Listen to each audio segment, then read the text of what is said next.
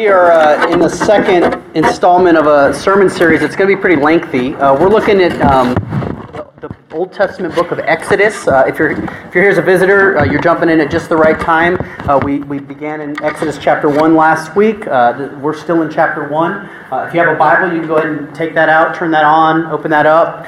If you didn't bring a Bible, we'll have the words projected for you. We do have free Bibles that we love to give away, so if you'd like to have a Bible from the version that I read and preach from, those are available for the taking there in the lobby.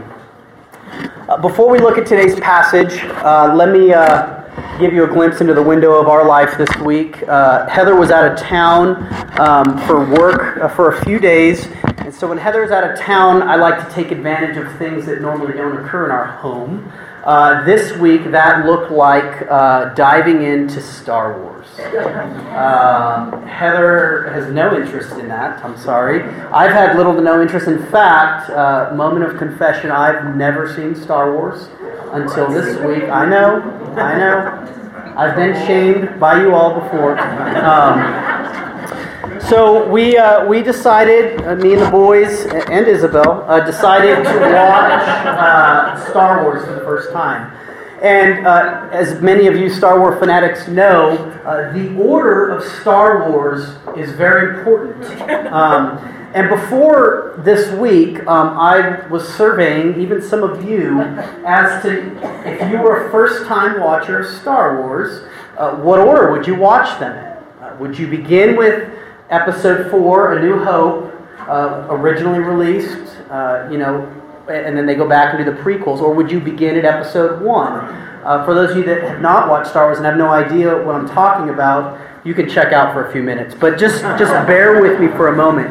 So I began to poll what order to watch them in. Well, long story short, we decided to begin at Episode 1. We decided to begin out of the order in which they were released. I know we're not purists like some of you. Here's my point, connection to the passage. The opening verses of Exodus chapter 1 that we looked at last week, verses 1 through 7, really function as the prequel to the rest of Exodus. So what we looked at last week is episodes 1 to 3 of Star Wars, making the metaphor connection. And what we're looking at today would be kind of the opening narrative of Exodus, really. This is episode 4, A New Hope. And I loved it. One of my boys, Jaden, asked me after watching the first 3 and then turning on verse 4, he says, "Dad, why is the TV so blurry?" So hence the life of a new age HD-driven kid. But today is the opening narrative, really, of Exodus. We believe that most believe, including myself, that Moses wrote this book. It would have been after the Exodus event. So he's writing this post-event to a people who are preparing to go into the Promised Land. And so they're looking back on what God has done for generations and generations to come. In fact, the original generations, maybe this is obvious to you, it wasn't to me, the original generations that experienced what we're about to read no longer exist when he's writing and they're hearing this. So this is the forefathers. This is prior generations. In fact, most believe that the span of chapter 1 is almost 400 years. So we're covering a lot of activity and history in this small narrative, but it's written for your encouragement today. So let's read Exodus. I'm going to begin in chapter 1, verse 8, and I'm going to go down through the end of the chapter, verse 22. So this is God's word. Now there arose a new king over Egypt who did not know Joseph. And he said to his people, "Behold, the people of Israel are too many and too mighty for us. Come, let us deal shrewdly with them, lest they multiply, and if war breaks out, they join our enemies and fight against us and escape from the land." Therefore they set taskmasters over them to afflict them with heavy burdens. They built for Pharaoh store cities, Pithom and Ramses. But the more they were oppressed, the more they multiplied, and the more they spread abroad. And the Egyptians were in dread of the people of Israel. So they ruthlessly made the people of Israel work as slaves and made their lives bitter with hard service, in mortar and brick, and in all kinds of work in the field. In all their work, they ruthlessly made them work as slaves. Then the king of Egypt said to the Hebrew midwives, one of whom was named Shiphrah and the other Puah, when you serve as midwife to the Hebrew women and see them on the birth stool, if it is a son, you shall kill him. But if it is a daughter, she shall live. But the midwives feared God and did not do as the king of Egypt commanded them, but let the male children live. So the king of Egypt called the midwives and said to them, why have you done this? And let the male children live. And the midwives said to Pharaoh, because the Hebrew women are not like the Egyptian women, for they are vigorous and give birth before the midwife comes to them. And so God dealt well with the midwives, and the people multiplied and grew very strong. And because the midwives feared God, he gave them families. And then Pharaoh commanded all his people, every son that is born to the Hebrews you shall cast into the Nile, but you shall let every daughter live. This is the word of God. Let's pray and ask him to bless the preaching of it. Father, we pray now that all the meditations of our hearts and the words of this one man's mouth would be pleasing in your sight. Lord, you are our only rock. You are our only hope. You are our only Redeemer. Help us to see that now as we look at your word. We pray these things in Jesus' name. Amen. I think I've shared with some of you some of the random, the litany of jobs I've had over the years. I know many of us hopefully have had a variety of jobs, particularly in our younger years, of just random odd jobs. One of the jobs I had in my college years, which there were a lot of those, in the college years was I worked at an Amish furniture store. I was a master detailing machine of Amish furniture. If you know anything about Amish furniture, the Amish, they know how to make some furniture. So this was some high-end stuff we were dealing with. And my job was kind of back of the house stuff. So again, detailing the stuff, so any nicks that were in the furniture, and also delivering the furniture. But I didn't just work for the back of the house. Obviously, we had some responsibilities up at the front of the house where there was a storefront and everything was on display at sales. And the unique thing about this particular job was I really had two bosses. It was a husband and wife that owned this store. The wife ran the front of the house, and the husband ran the back of the house. And they ran things in entirely different ways. And I don't know, maybe in your experience, I'm sure you have different levels of management and kind of different substructures within your own jobs where you may have kind of two functioning bosses, as it were. But it is fundamentally tense to work for two opposing bosses who really function in different ways. Chet, back of the house guy, was the most fun, laid back, easygoing kind of guy, right? You like working for that guy. His wife, whom I love, and she ran things a little tighter up front, right? You've got to present yourself in a different fashion when you're making sales. And so, as the delivery boy, let's be honest, I was just the delivery boy, I felt the tension of working under these two extremities. The Israelites really are living in this foreign land as the people of God. Right? He is their king, he's their ruler, their boss, so to speak. But they are also falling under the rule of the land. They have a new king, as the passage tells us.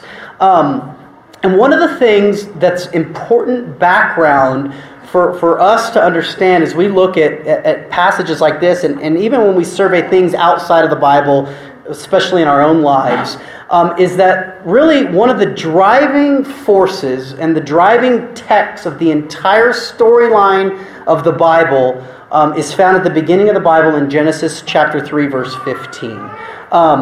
Just to catch you up real quick, in Genesis chapter 3, humanity is rebelled against God, and God he really begins expanding on what the curse will be because of rebellion. And so he tells the woman, or he tells the serpent his curse, and it reads this in verse 15.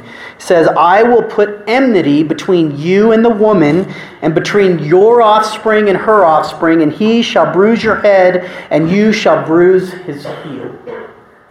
That text, that portion of the curse fundamentally drives everything that has happened in history since. It's the good versus evil narrative that many of us are familiar with. It's the dark side, if you're sticking with the Star Wars stuff. The thread of history has been the seed of the serpent attempting to crush the seed of the woman. In today's passage, that is no different. We see the promised seed, the promised family in a foreign land. And we see the seed of the serpent trying to crush that promise. And the reality that I really want us to see out of this passage is that life in the grip of an evil king, life in the midst of darkness, life in a foreign land, really can only be loosened by another king, and he's the one that went into death for us. So I think I put it up front here. Let me just put it in a memorable way like this. So life in the grip of an evil king can only be loosened when the true king who entered the grip of death for you. Okay, so the big idea of this passage is for us to see how life in a foreign land under the oppressing rule of a foreign king can only be liberated through the arrival of another king, namely Jesus. So let's just look at the two kings today. We're going to look at the new king, and then we're going to look at the true king. So let's look at the new king throughout the passage. Moses does not name this king. It's very generic terms that he uses. He says that there's a new king. It says there's a Pharaoh. Listen, historically speaking, he could have been named. Like, Moses could have pinpointed who this Pharaoh was. Now, he's writing before he's born. So Moses is going to be born in chapter 2. But traditionally and through oral tradition, Moses would have known who this king was, but he remains nameless and anonymous. And here's the reason why. Hebrew literature and the scriptures that we have was not interested in telling the story of who the king of Pharaoh was. He's interested in telling us who the God of the book of Exodus is. And so the narrative largely is not to highlight evil and oppression and suffering. It's to highlight the God who would redeem his people outside of that. And so we see the new king does a couple of things. First, he begins oppressing God's people. The language is very strong. Verse 11. Therefore, they, the Egyptians, set taskmasters over them to afflict them. To you and I, that sounds like hard times. It sounds like, a difficult season of life, and it can be that, but the language here is vivid. In fact, it's the same word that's used for the word rape in the Bible. It can also mean to crush. And so Pharaoh was setting out to crush and oppress and overpower God's people. And the question we should ask is why? And the answer to that is because a tired, crushed, overpowered slave is helpless. He was bringing an end to the individuality of people And he was corporately trying to undo the power because of their numbers that Israel was beginning to have in Egypt. And the Egyptians, they were known for their stonework. They were a building people. I mean, if you know little to nothing about Egypt, you know about their pyramids, right? And so they had a reputation for this kind of work, and that is the methodology that Pharaoh chooses to enslave God's people. It's through physical labor, namely brick making. Now, you and I mean, I'm a white collar guy. We have some blue collar folks around here that understand construction. But let me kind of give you the skinny on brick making, so we begin to understand the labor that was involved. Largely, it was done around water, and so it's water. They would have carted the water probably out of the Nile River, brought the water to the workers. There would have been others collecting stubble and mud. They would have brought this mixture back to them, and they would have been forming by hand these bricks. They would have taken them and set them out for probably 3 days or so to dry, the professionals tell me. And it would have taken, all in all, probably largely about a week for a brick from beginning to end. And so there's kind of this tedious nature of the work. But let me put a little bit more perspective onto that. The demand for the amount of bricks is really, it's off the charts.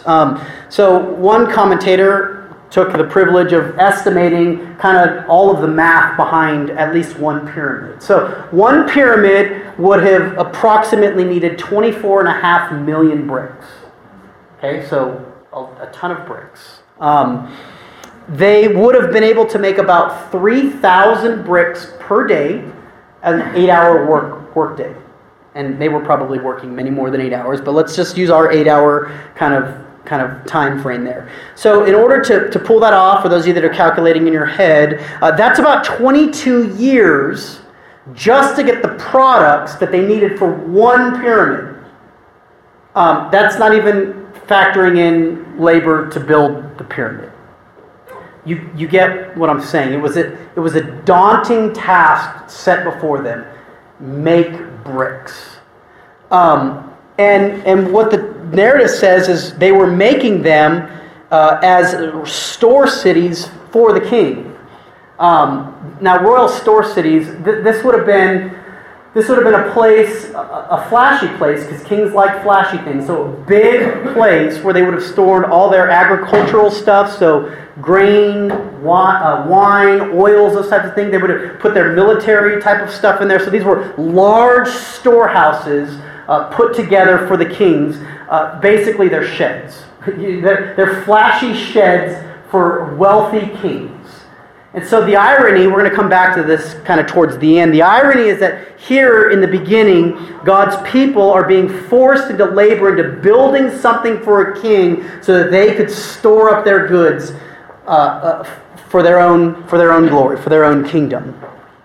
But verse 12, the delicious irony of verse 12, let me read it again, is that the more they were oppressed, the more they multiplied, and the more they spread abroad. It's the irony is just thick. That the Pharaoh would do his best to squelch God's people, and they would multiply even more. I kind of think we need to be reminded regularly that the suffering of God's people is never outside the realm of God's purpose. Ever. It is always redemptive in nature. Always. And so God's people certainly were asking themselves why, and they didn't see it all come to fruition. Again, these people they don't make it to the promised land. They don't see the end game. They're not reading this story like we're reading it. But God is using that to advance His purpose in their lives, individually and broadly speaking. But if the oppression wasn't enough, the second thing the new king does is he begins to execute them. This is genocide. He's attempting to undo the male lineage of the Israelites. Now, he tells these midwives who, ironically, are named. I mean, these are two women that are named. Moses didn't name the king, but he named these two midwives, highlighting their significance in the grand story. And he tells them flat out, kill all the baby boys. They had direct access to the children, obviously. Now, people largely think, there were more than two midwives, right?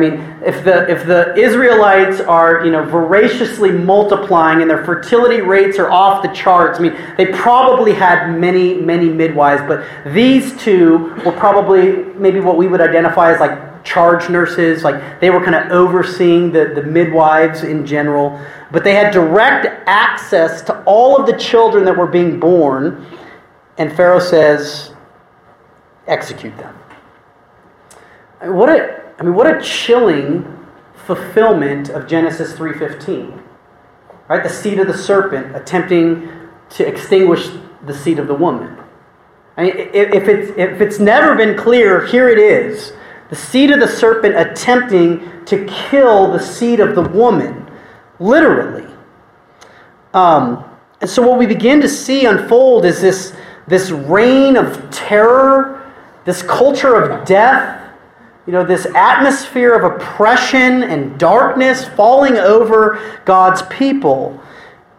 And listen, I don't often overplay this good-evil thing, but this is Satan trying to destroy the work of God. It is. This is spiritual warfare at play on earth. And so whatever the regime that this is falling under, whether it's the Israelites in Egypt under Pharaoh, or whether it's Hitler extinguishing Jewish, or whether it's communist China, the one-child policy, or let's hit this close to home, whether it's American West and the abortion that is becoming now the neutral and norm for our society. This is Satan trying to destroy the work of God. And his strategy through his pawn, Pharaoh, is to enslave and kill God's people. And here's the principle for us. The principle comes from the midwives. And the principle is fear God and not Pharaoh. That's what it's showing us. The midwives' response to the command and the edict of Pharaoh was, we're not going to do this. Fear God and not Pharaoh.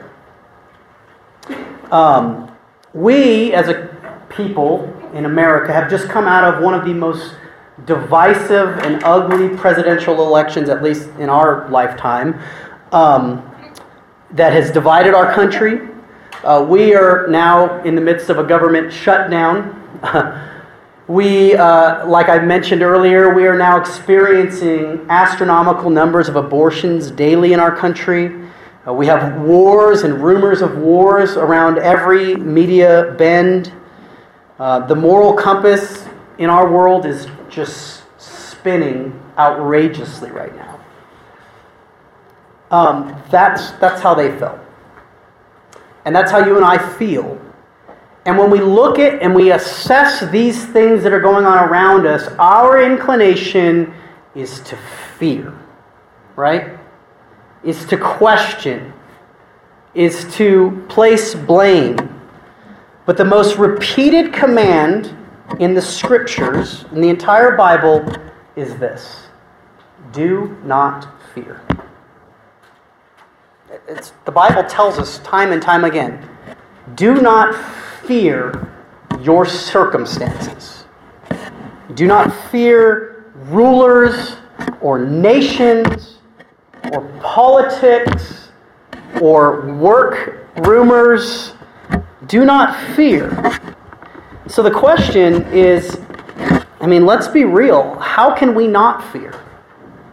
How can we not fear that the world that we live in is unraveling before our very eyes?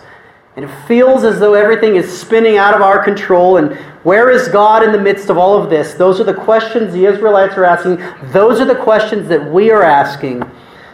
And so let's look at, secondly, the silver lining of the passage. Let's look at what the true king, who the true king is. I just know, I know people, because I spend time with a lot of people, and I feel like I know these Israelites because I spend a lot of time reading about them. And I think the question that was continually on repeat in their playlist was, why us and why like this? We're going to unpack our why questions, but I mean, suffering and evil always raises that question to our minds. Why? Why is this happening to me?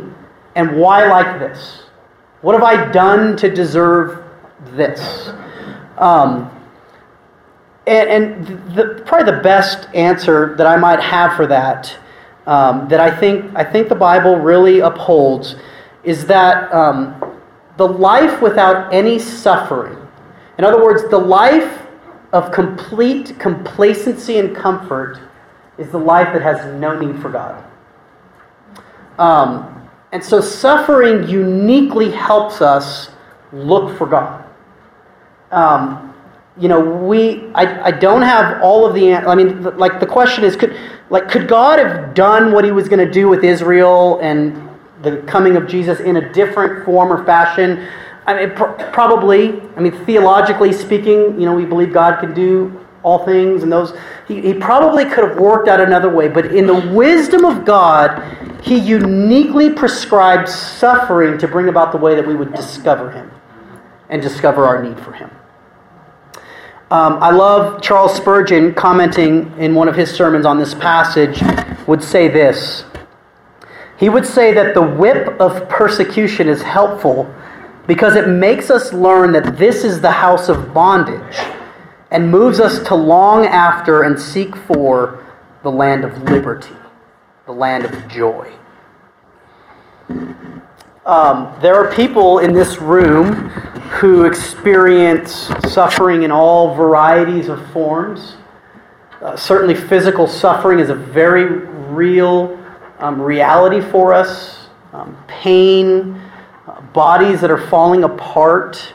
I mean, I'm in my 30s and I feel like I'm decaying already. That's not a comment on those of you that are older than 30. I'm just a comment on myself. We do experience demanding work, whether it is physically demanding work or mentally demanding work or relationally demanding. We experience, financial doubt. Where's the next payment coming from? We do experience that kind of suffering, and scaled to this, it feels small, but it's not. It's just different. It's not small. There's mental suffering that many of us are feeling. Depression and sadness and loneliness. Bitterness from past. Anger that's resonating. There's certainly spiritual suffering that many of us are feeling. Wavering doubt of unbelief. A sense of insignificance in this world. A lack of purpose. So these are things that the Israelites were feeling, and these are things that you and I are feeling. So the question that I really want to answer in a bit of conclusion here this morning is where's the good news? Like, in a narrative like this, where is hope to be found? Do we have to wait till the end of Exodus to get there? The answer is no.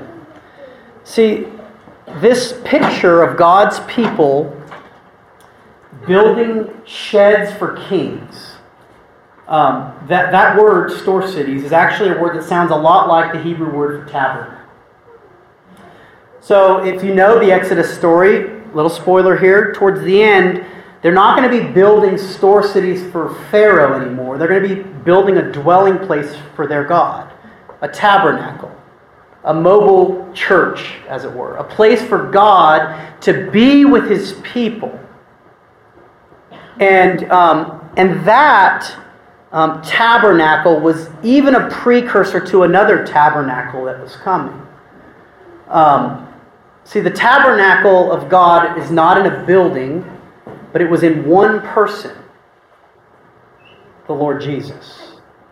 See, the New Testament tells us that Jesus is the presence of God in flesh.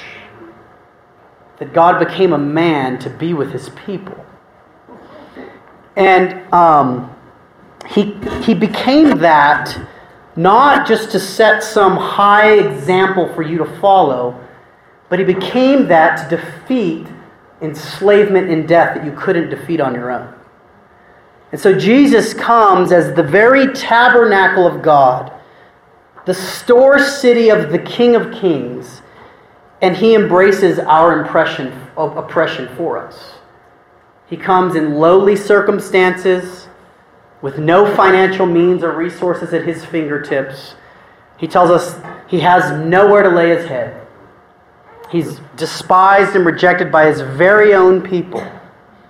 He comes and He embraces oppression for us, but not even just to live a life of lowly servitude, but He comes and He faces the very execution that Satan was after for us.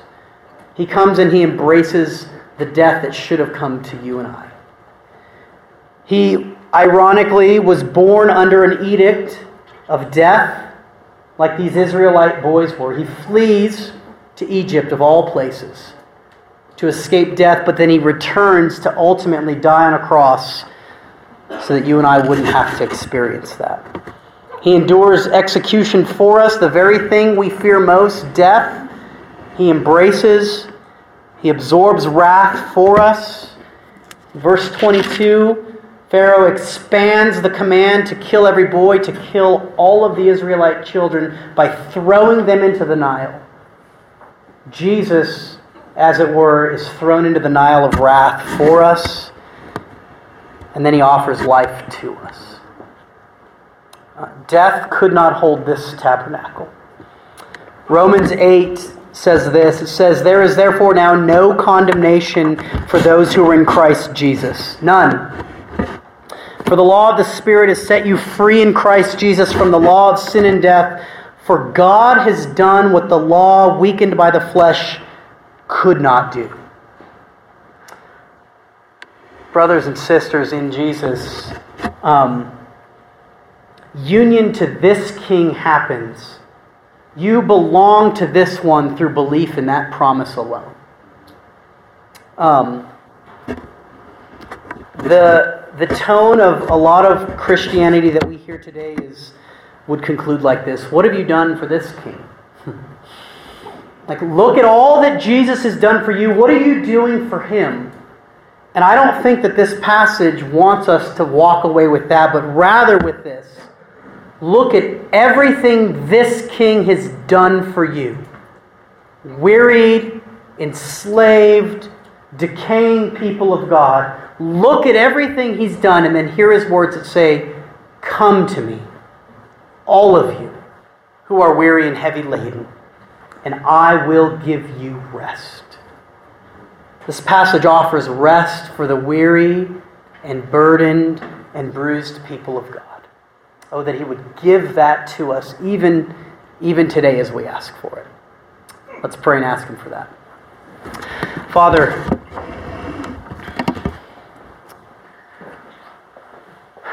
I know I'm guilty of reading passages and stories in the Old Testament and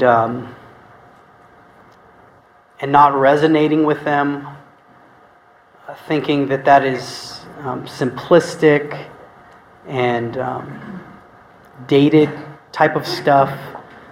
But Lord, we are those people.